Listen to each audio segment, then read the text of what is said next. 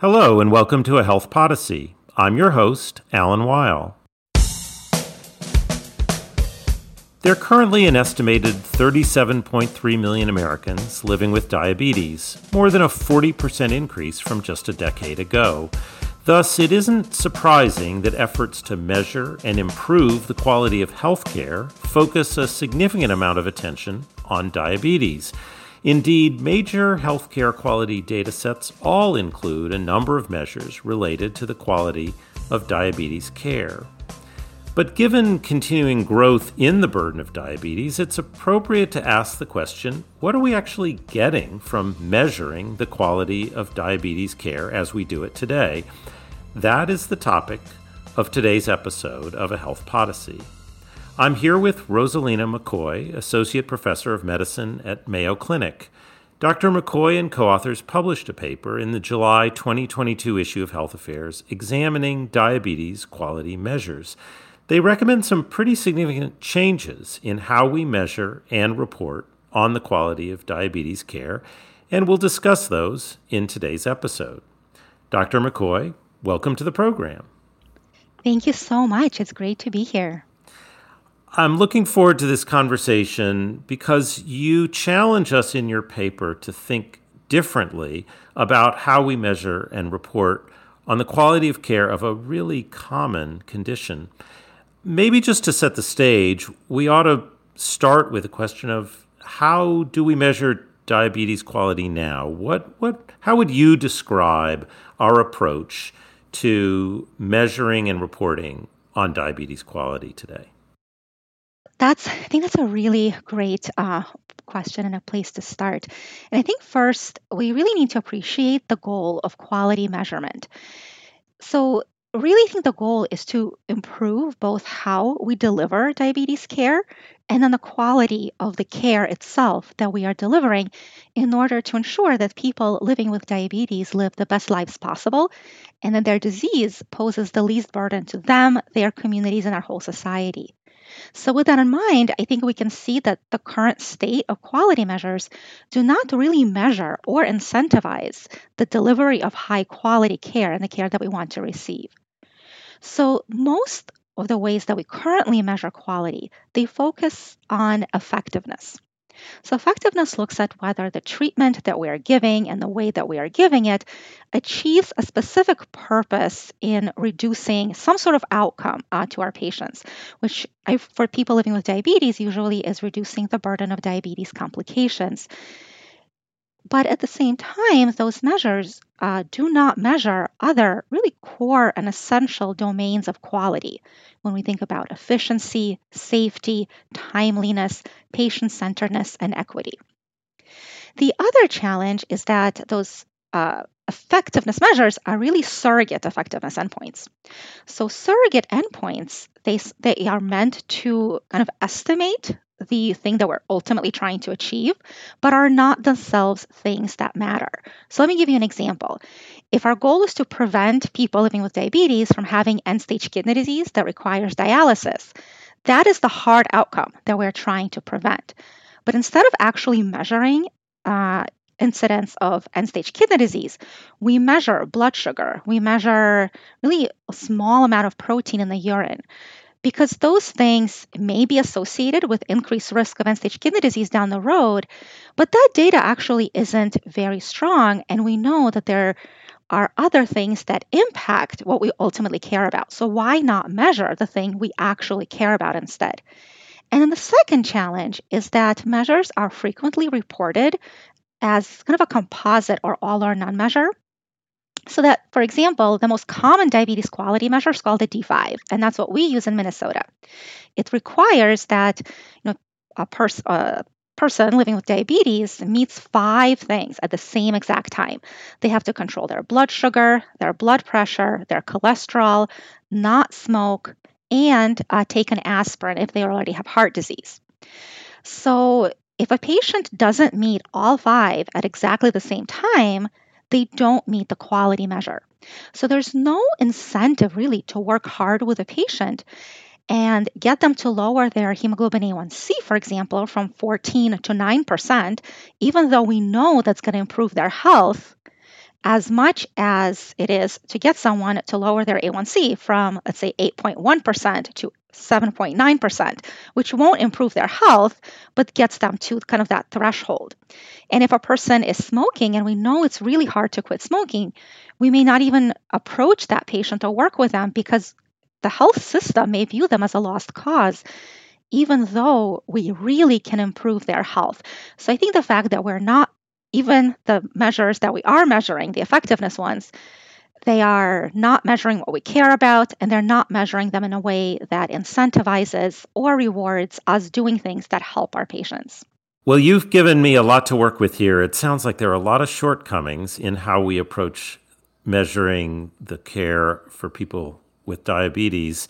Let me try to take what you've said and break it into a few different pieces. But before I do that, I guess I want to ask, and I know this isn't really the focus of the paper, but given these limitations you describe, I know so much effort has been put into developing these measures. Why do we have measures that seem so far away from what you've described as the appropriate approach to quality? I think, the measures that have been developed, they were developed for a couple of reasons. I think the ultimate goal is to measure the outcomes we care about at a state when they are amenable to intervention and change. If our goal is to prevent end-stage kidney disease, like we talked about, once someone already develops end-stage kidney disease, that is too late for us to be seeing whether our population is on track to those better outcomes. So we really do want to measure things that are further upstream to give us an opportunity to really change what we do and improve health. But at the same time, I think when we went for ease of measurement and efficiency of measurement, we lost sight of what truly matters and also haven't kept up to date with emerging science of diabetes management to know what is it truly about how we care for diabetes that it reduces the risk of those complications. So, for example, staying with that kidney disease example, we know that while reducing hemoglobin A1C or controlling blood sugar is essential to preventing diabetes complications, it is not sufficient. We now have glucose lowering medications that reduce the risk of end stage kidney disease independent of their ability to lower blood sugar. And people are proposing adding yet more measures that look at, well, do we use these medications in the correct populations? If we're trying to prevent progression of kidney disease, are we even checking kidney disease? So as we try to improve our one outcome, we get dozens of disparate measures that really get at the same thing. So I think the challenge is not only what we're measuring, but with how many measures. And just like almost everything else in medicine, it should be about quality, not quantity. And in the quality measurement realm, we really went with an inordinate amount of measures from multiple organizations that try to get at different angles of the same thing, but do it a little bit differently each time so that every regulatory agency, every payer, every health system tries to do something because they want to do something. But we do too much, creating confusion, chasing these different components of the same thing without taking a step back and asking what is it that truly matters to people living with diabetes, to the health system. Let's have kind of a big top line measure that we propose that tackle the big things like end stage kidney disease so we can see how are we doing in a population level, but then have supportive measures that are not used for public reporting, that are not used for reimbursement, but really are tools to help us get to that ultimate goal. So we have the top line measures, a really narrowly defined set of measures aimed at what we care about. Those we use for public reporting to tell consumers, how each health system is doing, how each state is doing, how each health plan is doing in supporting the health of their populations, but then have multiple other measures that each stakeholder level can use to measure their progress towards improvement. So measures need to be designed and rigorously evaluated for the specific purpose they need to serve, rather than just having an inordinate amount of measures that ultimately, I think, lead to more chaos than improvement. I was really struck in your paper, and you said it quickly earlier on in our discussion, that what we really have are a large number of effectiveness measures. But the Institute of Medicine, when it set out to define quality, had 6 different domains, and effectiveness was only one. And I was hoping you could walk us through. If someone wants the detail, they're going to have to read the paper. But if you could quickly give us a sense of the other domains and why it is that they're not captured, and maybe just a sense of how we could capture one of them, because each one of them is complex. Absolutely. And I think that was really as I was thinking about the state of diabetes care quality and initially thought of writing about the challenges with our current effectiveness measures and the fact that they really are what I call glucose centric rather than complications or risk centric. And then it dawned on me that I'm missing most of quality, even in the measures that we think about. So I'm really glad that you raised this point. So, we already talked about effectiveness, right, which assesses whether patients are receiving evidence-based care that achieves desired goals, whatever we say those goals are. But the other components are efficiency, right? We can also think of them in the healthcare setting as value. So they consider cost of care, low value services, and waste. And I think that's really important for a disease like diabetes, which affects so many people. And we consider the extent of waste and misuse of healthcare services. And here I want to call out that waste isn't always doing too much, it's doing things in the wrong way. And one of the things we've noticed with diabetes and in my research is what I call the risk treatment paradox, where people who are most likely to benefit from a particular line of care, whether it be testing frequency or medication use or intensity of treatment, they're not getting that care, while people who do not benefit as much and may be harmed by doing exactly the same thing, they're the ones who are getting it. So we have this mismatch, and that's waste because we have a lot of expense and resources being spent in healthcare, but they're going in the wrong place, and as a result, leading to harm to both people who are getting it and people who are not. So I think we need to measure efficiency and waste.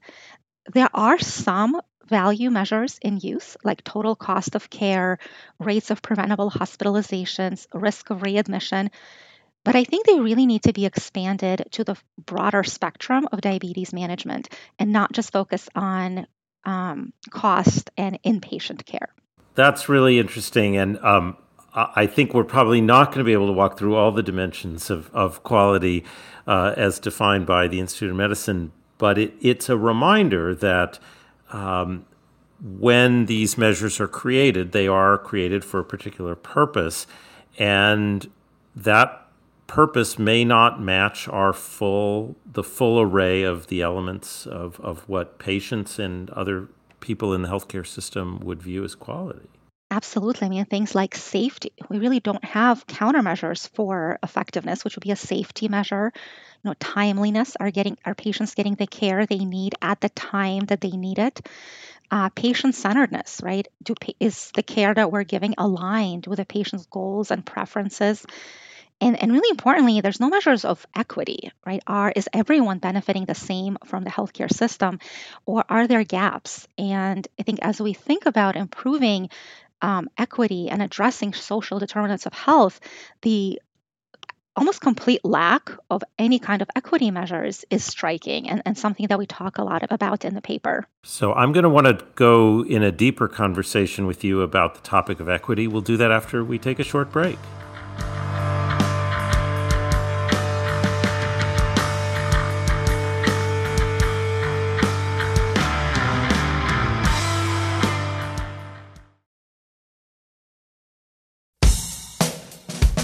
And we're back. I'm speaking with Rozalina McCoy about modernizing the quality measures that we use in diabetes care.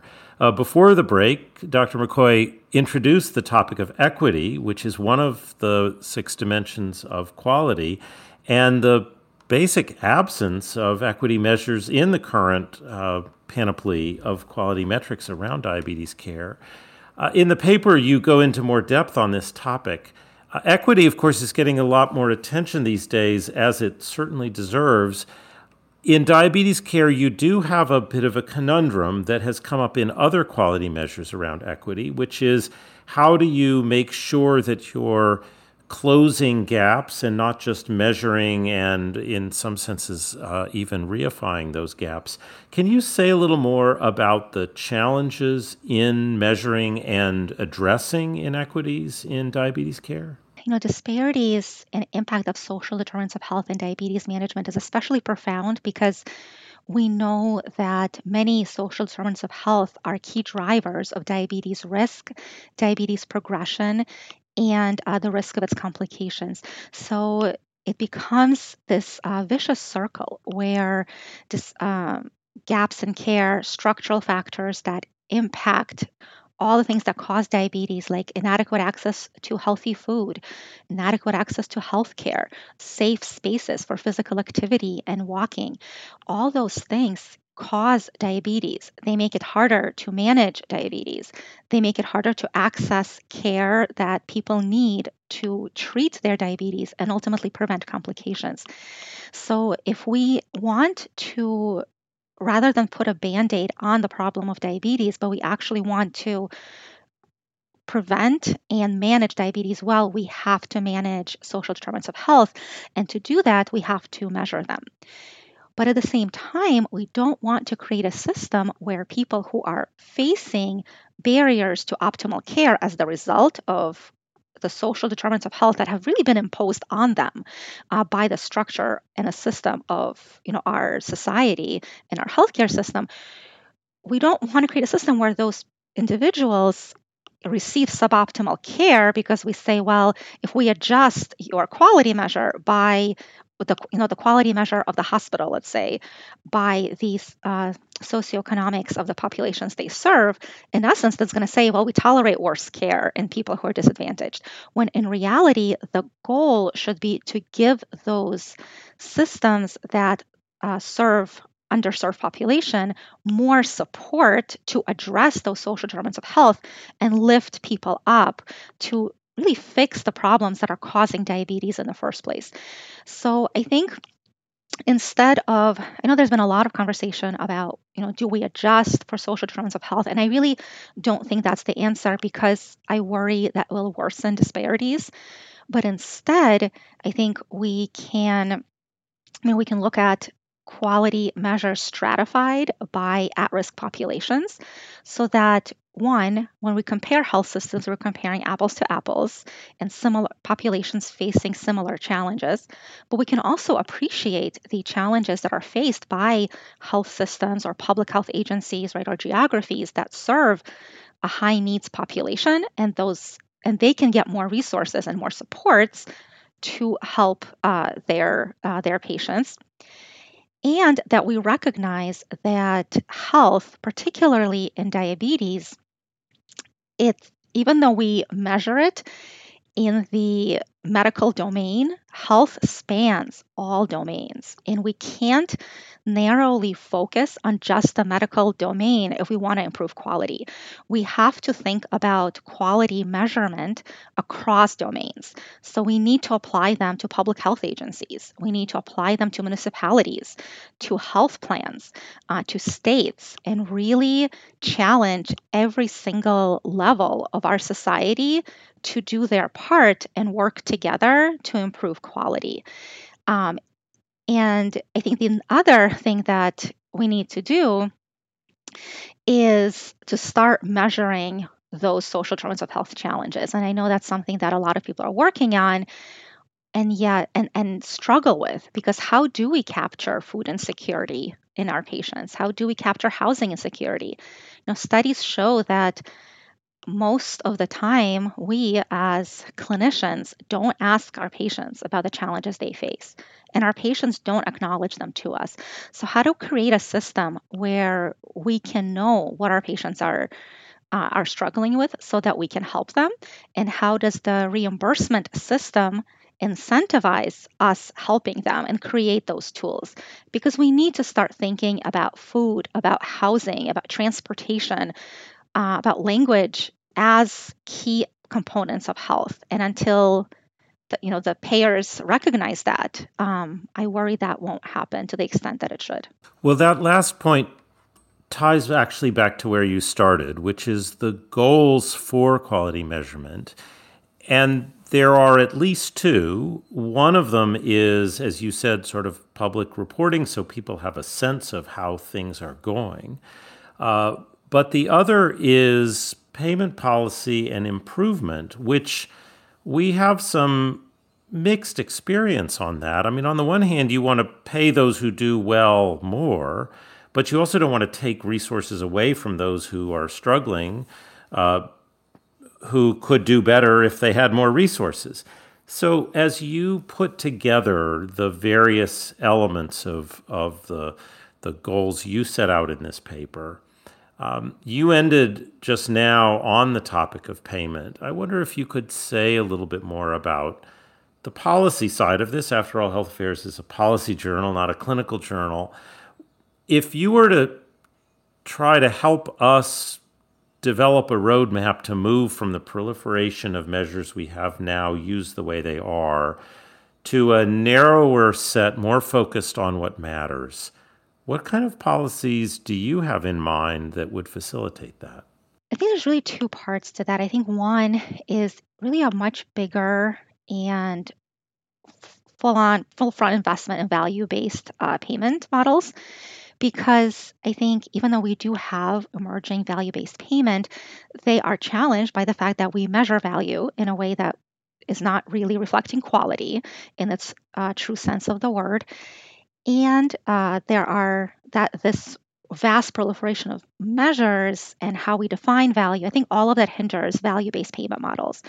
So I think one, we need to rethink how we measure value in value-based payment models and then enforce them much more uniformly, because once we do that, there is going to be an incentive to really pursue better health rather than better meeting some random metrics within this large menu of things that are part of current value-based payment models. But at the same time, like you said, we have to be mindful that value-based payment models don't worsen disparities and funnel money to already well-resourced settings. So I think we have to be very strategic in how we measure value. We can look at improvement. So even if you're starting from behind, are you improving? And are you on a path to success? I think having value-based payments being tied to strategic plans for what you will do with that money, so that reimbursement doesn't only pay for care that you are doing, but also for investments in improving care for your populations, because those take a lot of upfront investment that organizations that need it most do not have the resources for. So value-based payment shouldn't be just about the care that you have now, but about the care and the infrastructure you need to administer that care going forward. And if we include all domains of quality in our definitions of value-based payments, I think there's a greater likelihood that we really will narrow gaps in care and disparities and deliver, goal concordant, patient-centered, evidence-based care that is not wasteful, that is timely, that is appropriate, because those are going to be the things that we are measuring. We will achieve the outcomes that we measure. And if we don't measure it, we will not improve it. So I think the first step is figuring out, what do we need to measure in order to achieve what we want? And that more is not better. We need to be very strategic, I think, about what we do and how we do it. But I do believe that it is possible if we continue down the road of value-based payments rather than the fee-for-service models. Well, Dr. McCoy, I really appreciate your helping us think in a more holistic way about quality and the need to move our measurement system away from an obsessive focus on effectiveness, not that that isn't one important dimension, to a broader conceptualization of quality, which is what really matters to patients and is what we should expect from the healthcare sector. I'm glad you were able to put it so effectively in writing and to explain it so effectively today to an audience and to make it real with the example of diabetes care. But I believe you've told a story that needs to be told about other domains of care as well. And so I also think you've provided us with a framework that can go far beyond diabetes. Thank you for being my guest today, and thank you for all the insights you provided to the listeners of A Health Podyssey. Thank you so much. It was truly an honor. Thanks for listening. If you enjoyed today's episode, I hope you'll tell a friend about A Health Podyssey. Health Podyssey is produced by Health Affairs, the leading journal for health policy research. The team behind the show includes Patty Sweet, Jeff Byers, Julia Vivolo, Sarah Kolk, and Sue Ducat. Like the show? Subscribe to A Health Podyssey on Apple Podcast, Spotify, Stitcher, Google, or wherever you listen to your favorite podcasts. Thanks for listening, and have a great morning, day, or evening.